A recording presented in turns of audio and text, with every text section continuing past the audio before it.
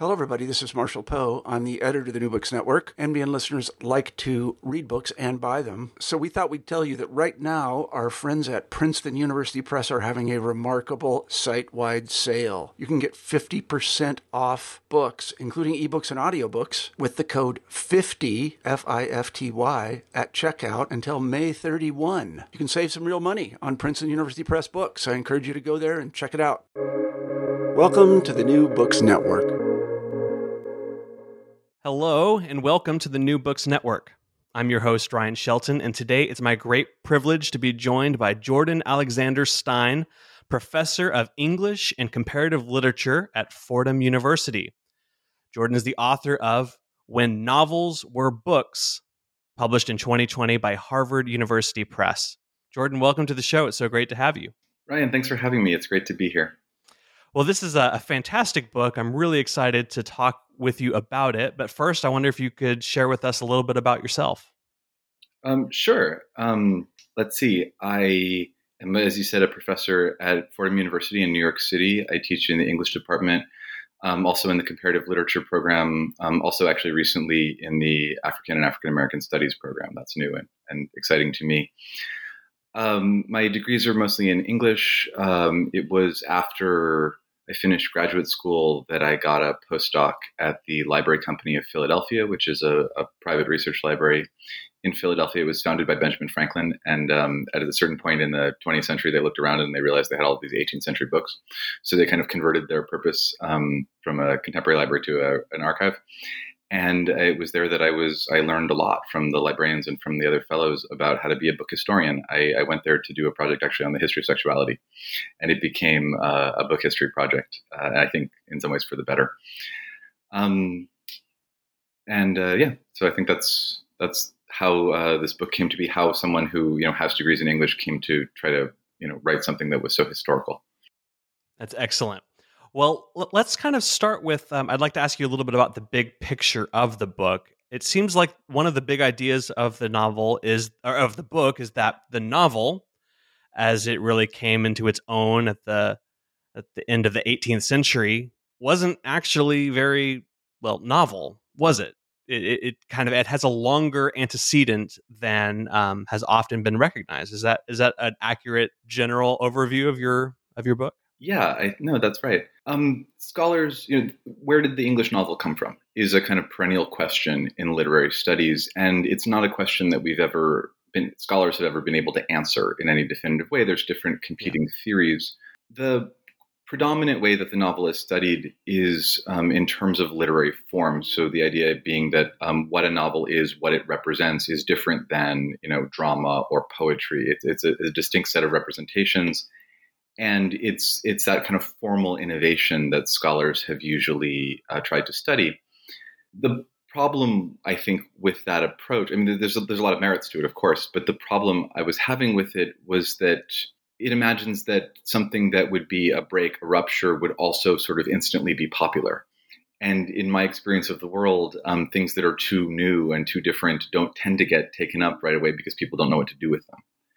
So I thought, well, and other scholars have tried to think about this too and say, well, look at the ways that literary characters are similar to dramatic characters, or look at the ways that events that are presented in novels are similar to the ways that events were presented in newspapers. So other people have tried to think about continuities. I think as much as there's an innovation in my book, what it tries to innovate is to say that, well, it's not just in terms of literary form that there are continuities, but also in terms of material format. That novels are books, and as such, they look like many other kinds of books that are existing in the 18th century. Other prose narratives that are, for example, spiritual autobiographies or different kinds of Christian soteriological writings. And my argument is that there are formal relationships between these things, but there are also material relationships as physical objects. Walking into a bookshop in the 18th century, you would have seen these things similar in size, similar in price point, similar in shape. And that made a difference. It's so interesting. Now, for those of us who haven't been trained in the disciplines of bibliography or book history, I'm wondering if you could just give us a quick crash course into some of the most relevant lingo for your argument. So, what are formats, gatherings, leaves, folio, quarto, octavo, and And how did early modern readers judge books by their cover? It's a good question. I think the most important thing to understand, and this is also what I tend to bring up in classrooms when I try to get students to understand book history really quickly, is the most important thing is size. So you have a printing press, and a printing press has a paper tray, a place where the paper goes, right? But the paper has to be held down, which means that, it's like it fits in a frame almost. But the frame it's wood and it's the same size, so your paper always has to be the same size. Now, your books aren't always the same size. So how does that work? Well, the paper gets folded. And the question is, how many times does the paper get folded? If it's folded fewer times, it's going to be a bigger book, right? The end page size is going to be different. If it's folded more times, it's going to be smaller. What you can immediately see from that is that the fewer times it's folded, the larger the book, the more paper it uses. And therefore, the more expensive it has to be because there's a greater cost for the supplies that go into making it. Right? In order for the printer to make back their money, they have to charge more for a larger format book. So size, I think, is the most kind of relevant issue. Larger books, because they are more expensive, are usually more prestigious. Important works, scientific works, Bibles. The fact people sometimes people who are familiar with Shakespeare know about the Shakespeare the first and second folio. Folio is a large format book. The fact that Shakespeare was published in folio is unusual for a playwright in the early 17th century. So the format in which Shakespeare is published bespeaks the significance of Shakespeare, and scholars have argued that to a certain extent, his early posthumous reputation was made because of the book formats, right? So somebody thought this was important, and then people said, oh, this must be important because it's being published in this really expensive, fancy way. Most books, however, are not published in folio or the next size down, which is called quarto. Most are published in smaller formats, what's called octavo, duodecimo, and there are further Latinate numbers from there. Early novels in the 18th century are usually published in octavo or duodecimo. They're small format books, but a lot of religious books are also small format books. In the 21st century, if you walk into a bookstore, books are usually, or you go to an online superstore, books are organized by subject, right? You have fiction, nonfiction, self-help, whatever. In the 18th century, books were organized by size in a bookstore. And so the distinction between like a novel, which we now understand to be a fictional narrative in prose, and like a spiritual autobiography, which we might understand to be a non-fictional narrative in prose, the difference between those things is not huge because they're going to exist in a bookstore in the same section because they are the same size. And I hope I didn't oversimplify that, but this is, I think, kind of the whole theory of format that I'm working with in the study that I wrote. Yeah, it's such an interesting kind of insight into something that, again, it just seems like it's just staring you in the face, but once you dive into it, it yields so many interesting observations. Now, I have to say, as a quick aside, Harvard University Press did a really lovely job on your book. I don't know if this is something that you specifically requested because of the nature of this book, but man, such lovely paper and good binding. How did you manage that? The press deserves a lot of credit. I think they made a very beautiful book. I mean, when one writes a book about the history of books, one obviously has the kind of self-reflexive concerns that you're raising. Harvard University Press did a fantastic job. My acquisitions editor was Sharmila Sen. She's wonderful to work with. And at a certain point in the process, she sent me the cover that you see on the book and said, I think this should be matte and I think it's beautiful. And I wrote back and I said, about this, as everything else, you are correct. The production folks were fantastic. People were Heather Hughes was the woman I was working with to kind of organize the image permissions, and she was so patient. And I, because it takes forever. The book cannot officially go into production until you not only have all the text corrected, but also all the images. And I would like to tell you that I'm completely on top of all tasks at all times, but it turns out that some things are hard to be on top of, and she was so patient with me, and I'm so grateful because I think the end result is it's a beautiful book. I'm very proud of that part of it, even though again it didn't have that much to do with it.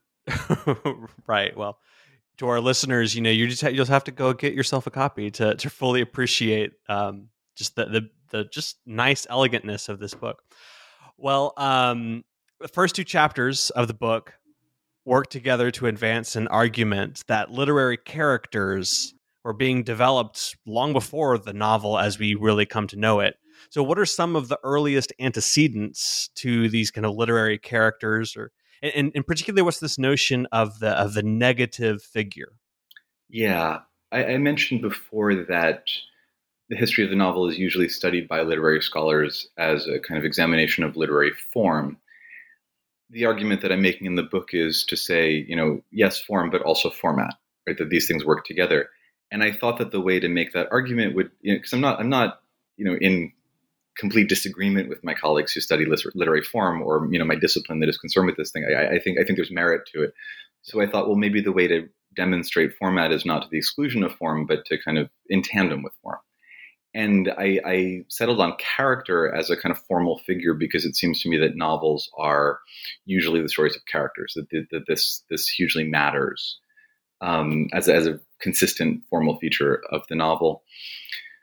The way that I was thinking, so what is a character? A character is a figural representation of a person, right? And I was thinking, well, what are the defining features of character? And it seems to me that at least in the English novel, starting with something like Richardson's Pamela in the 1740s, character is figured in terms of vulnerability, right? Pamela is she isn't raped, but she's subject to near rape, right? She's threatened. The integrity of her body and her consciousness are under assault, and that's part of the story of the novel.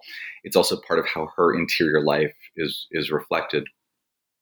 So I got interested in, okay, well, are there other things that are figuring character, as I put it negatively, figuring it in terms of vulnerability?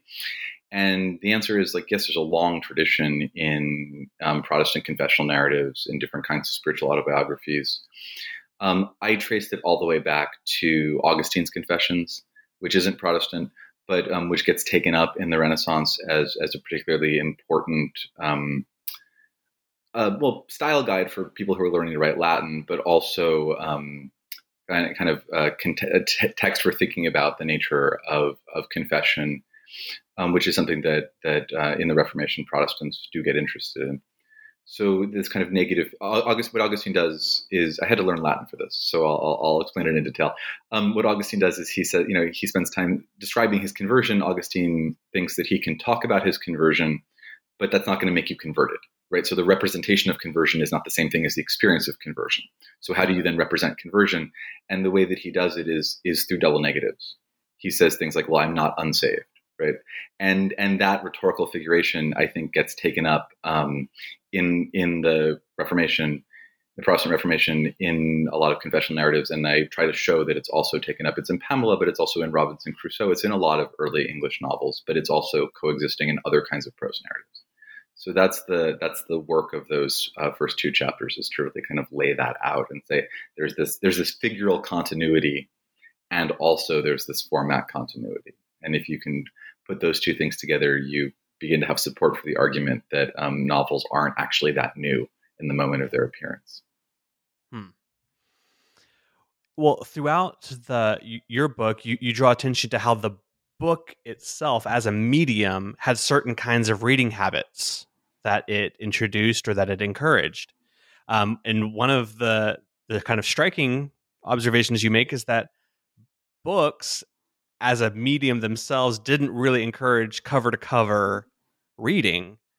So how did the codex, these early versions of books and the early printed Bibles influence reading habits for early modern readers, the first purchasers of print books in the kind of print Renaissance explosion? And when did that start to change? When did cover to cover reading start to really become the way to read books?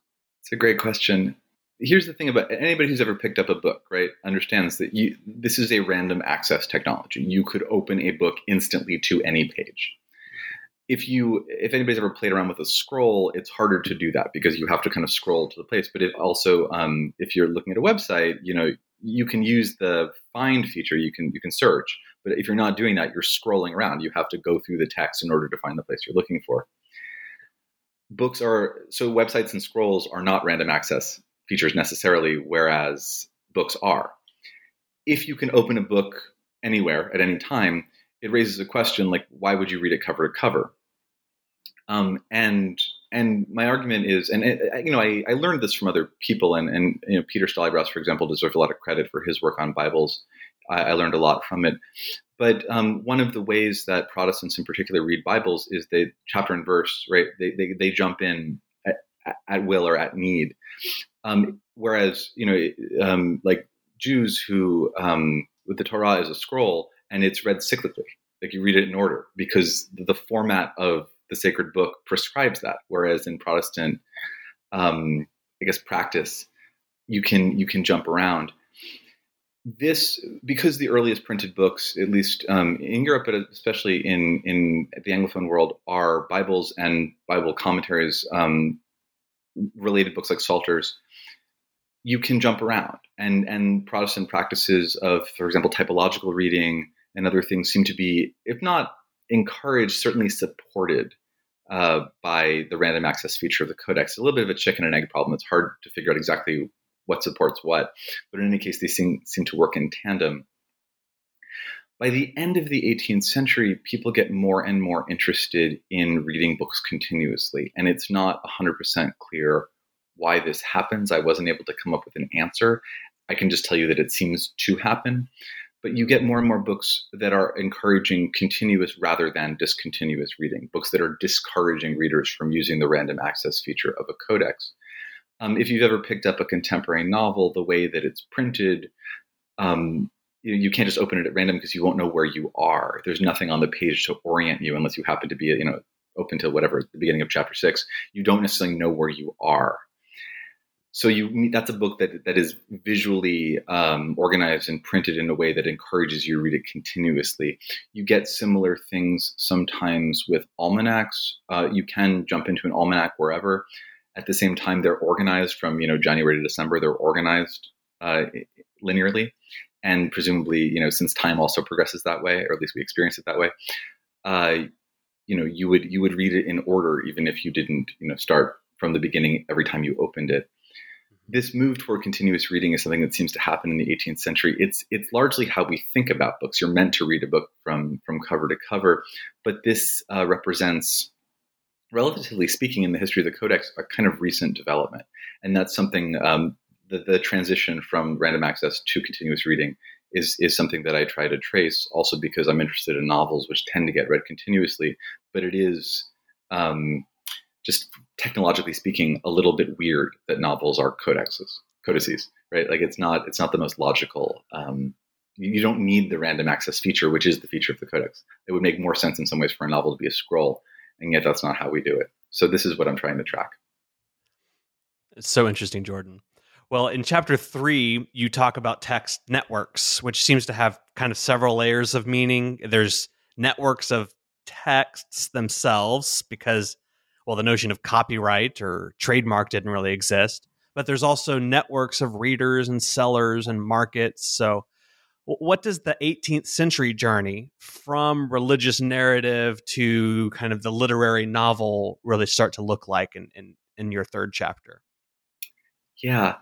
So if novels in certain formal and material ways have continuity with other kinds of narratives that aren't novels, and that's my claim, if that's true, then how do novels take off? What distinguishes novels? Because we do understand them to be different. And the rise of fictionality, like the kind of growing sense that these are fictional, is part of it, but that comes in late. That's something that really starts to crystallize like in the 1790s, at least in the Anglophone world. So before that, you have what I called, and what you called, a text network.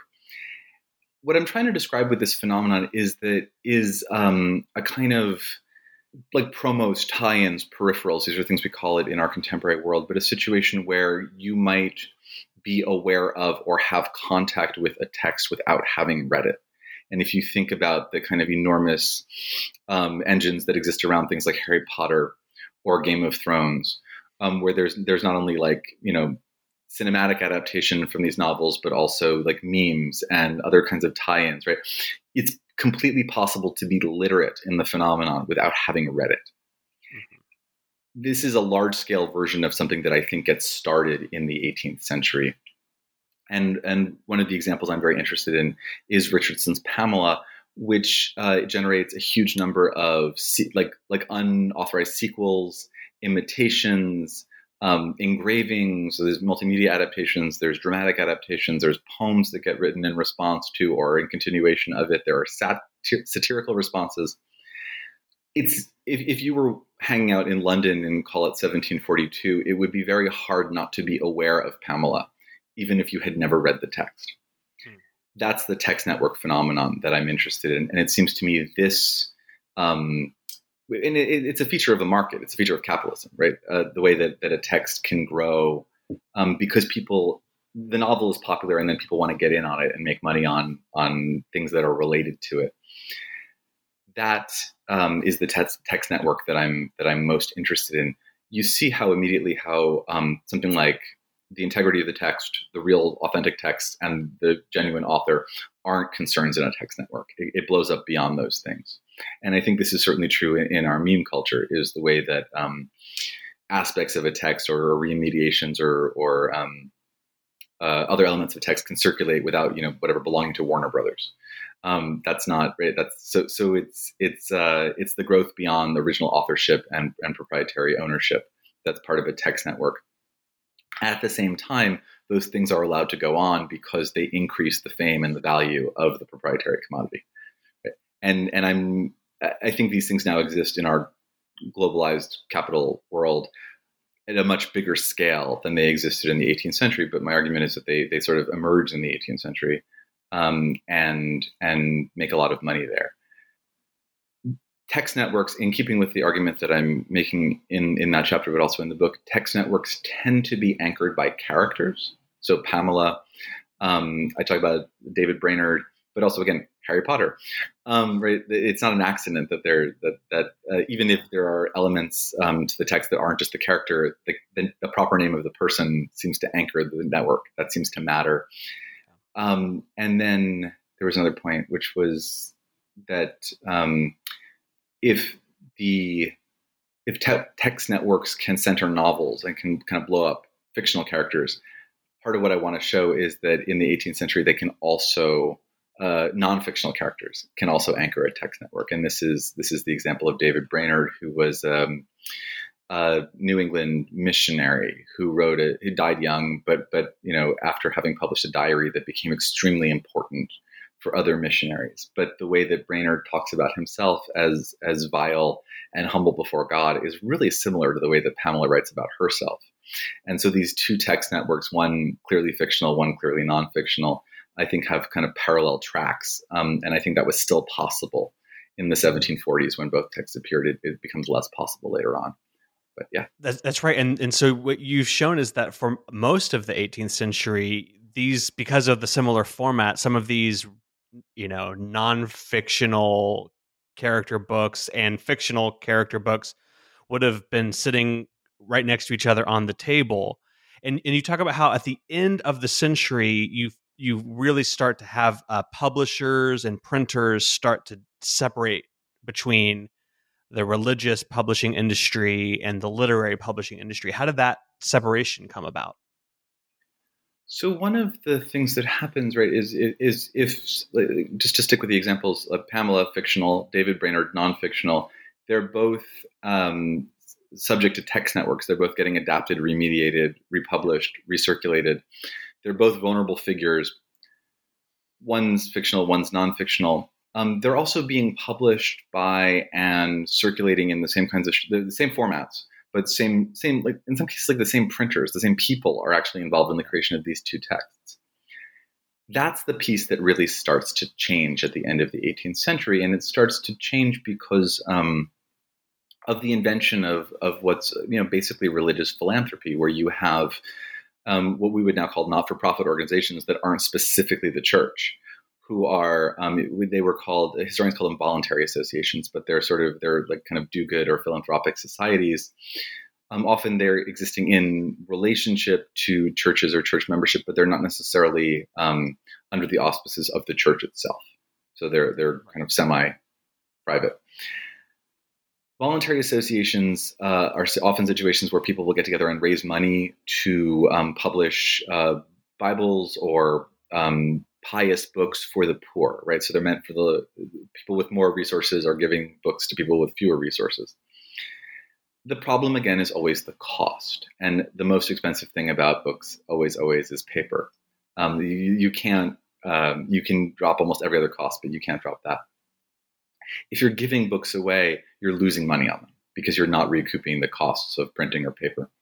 Even if someone volunteers their labor, there's still the material cost of paper and ink. Voluntary associations in the, call it the last quarter of the 18th century, the last 3 decades of that century, voluntary associations are just always trying to produce more and more books they can give away for less and less money. And one of the things that starts to happen is the kind of forerunners of what become in the 19th century tracts, which are just kind of small books without much of a binding, pamphlets almost that are given away. So one of the ways you solve the problem is, even smaller formats, even cheaper books. But the other thing that happens is voluntary associations are trying to figure out, well, how can we reduce the expense of printing? How can we cut the labor costs if we can't cut the material costs? And the answer they decide is, well, we'll start to have our own printing presses. We'll start to do in-house jobs instead of sending them out to be done. What this produces, as far as I can tell, is a kind of subtraction. Whereas I said a minute ago that the same printers are printing religious and non-religious books in a place like London, all of a sudden they're not printing religious books. Those are being done in-house, not in the kind of commercial marketplace. This subtraction of religious publishing has an impact on the economics of printing. It also is sort of the first time that religious organizations and novels, which is say like non-religious texts, begin to understand themselves as competitors with each other. So novels exist in the 1740s, as early as the 1740s, but they don't. The anti-novelism, the religious anti-novelism, for which history of novel is sort of famous, that doesn't really begin for 50 years. It begins in the 1790s, and my argument is that it's actually the economic substratum that is causing a sense of competition rather than anything about the content of novels versus religious books. Part of what I'm able to say when I tell the story this way is that the rise of the novel isn't so much a story about, how the novel showed up and took over because everyone loved it.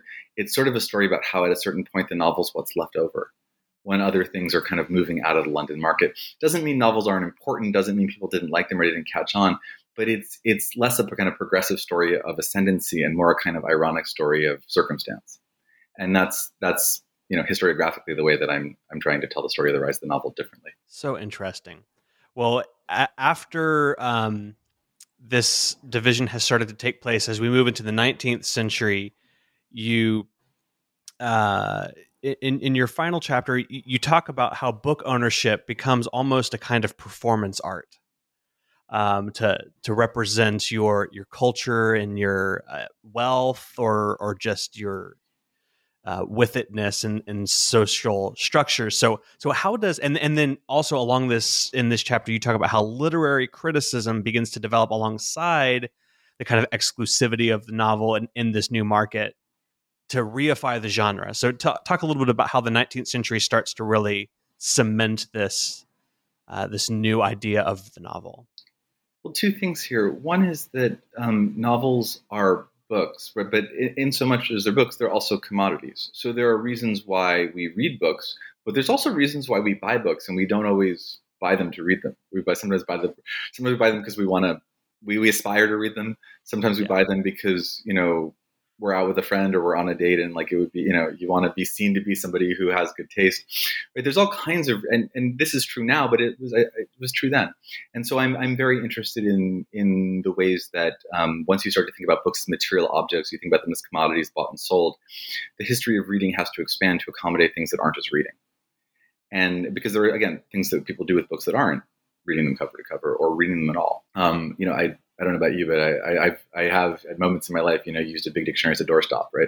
It's not because I don't read or don't know words or don't use a dictionary. It's because I needed it for something else. And I think that these experiences are really ordinary, but they often get written out of the history of book or the history of reading, certainly. And I'm trying to bring them back in.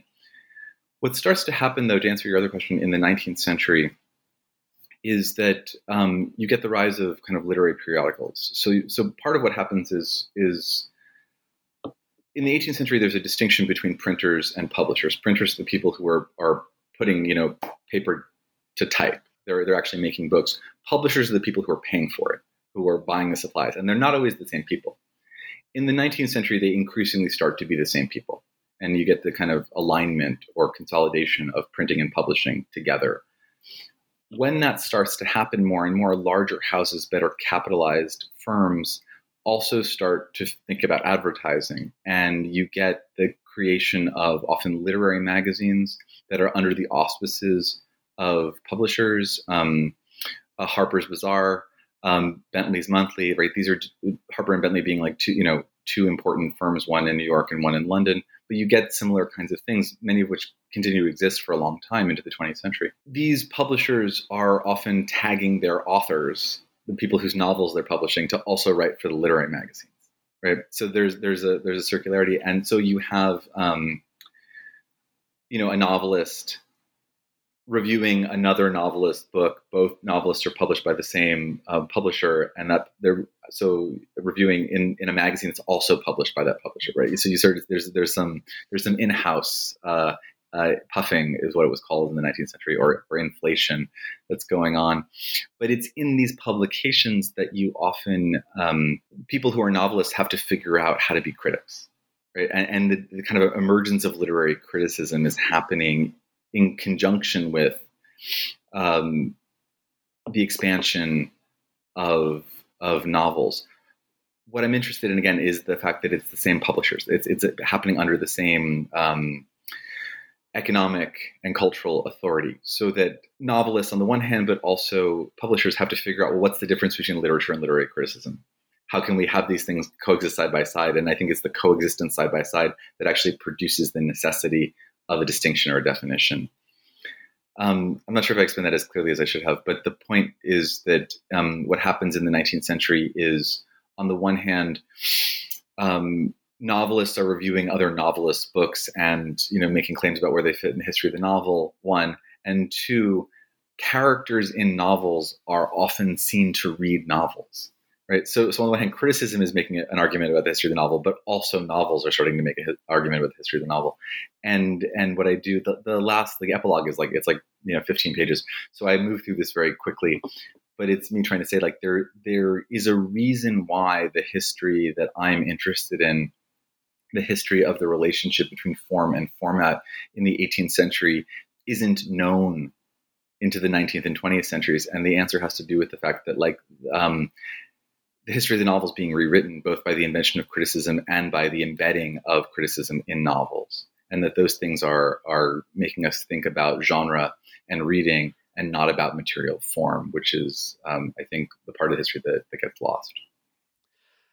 Yeah, well, it's a tight argument, and I think this is a well-positioned book to help shape the field in some really fascinating ways. And so I'm curious to see how more people pay closer attention to this interplay between form and format. I think you set us up well to think in those ways. So I'm curious now that When Novels Were Books is printed and published and in a beautiful format that we can hold in our hands. What's next for you? Well, first of all, thanks for those kind words. You spend 10 years of your life writing a book, and you never know how anyone's going to read it. So it's nice to think that somebody liked it. So I appreciate that very much. I'm working on a couple of short things, trying to think about what's next. I've begun doing a little bit of research. I decided I wanted to learn more about the Caribbean. So this book, When Novels Were Books, thinks about both London, which is the center of Anglophone printing in the 18th century, but also the English provinces, but also the North American colonies. And I thought, okay, the piece of the story that's maybe missing is the Caribbean. So let me learn some things about printing in the Caribbean. And it turns out to just be a very understudied thing. There was a certain amount of work done about 100 years ago, but not that much since. And the place where there's kind of the least seems because English printing obviously is happening in Jamaica, it's happening in Antigua, but the place where there's the least information, as far as I've been able to find, is about the French colony of Saint-Domingue, which becomes the nation of Haiti. And so I'm just kind of brushing off my French and doing some digging around. But I am trying to figure out if it's possible or even desirable to try to figure out how to write a history of the book in Haiti. Part of the interest here, as far as I've been able to figure out, is that the French do set up some amount of printing, including printing presses in a couple of different cities on the island. With the Haitian Revolution, the early, for the first government of Haiti after like 1803, 1804, is using the same printing presses to publish what are now, Haitian national newspapers and other publications. And this is true to a certain extent, even into like the reign of Henri Christophe, like into the 18 teens.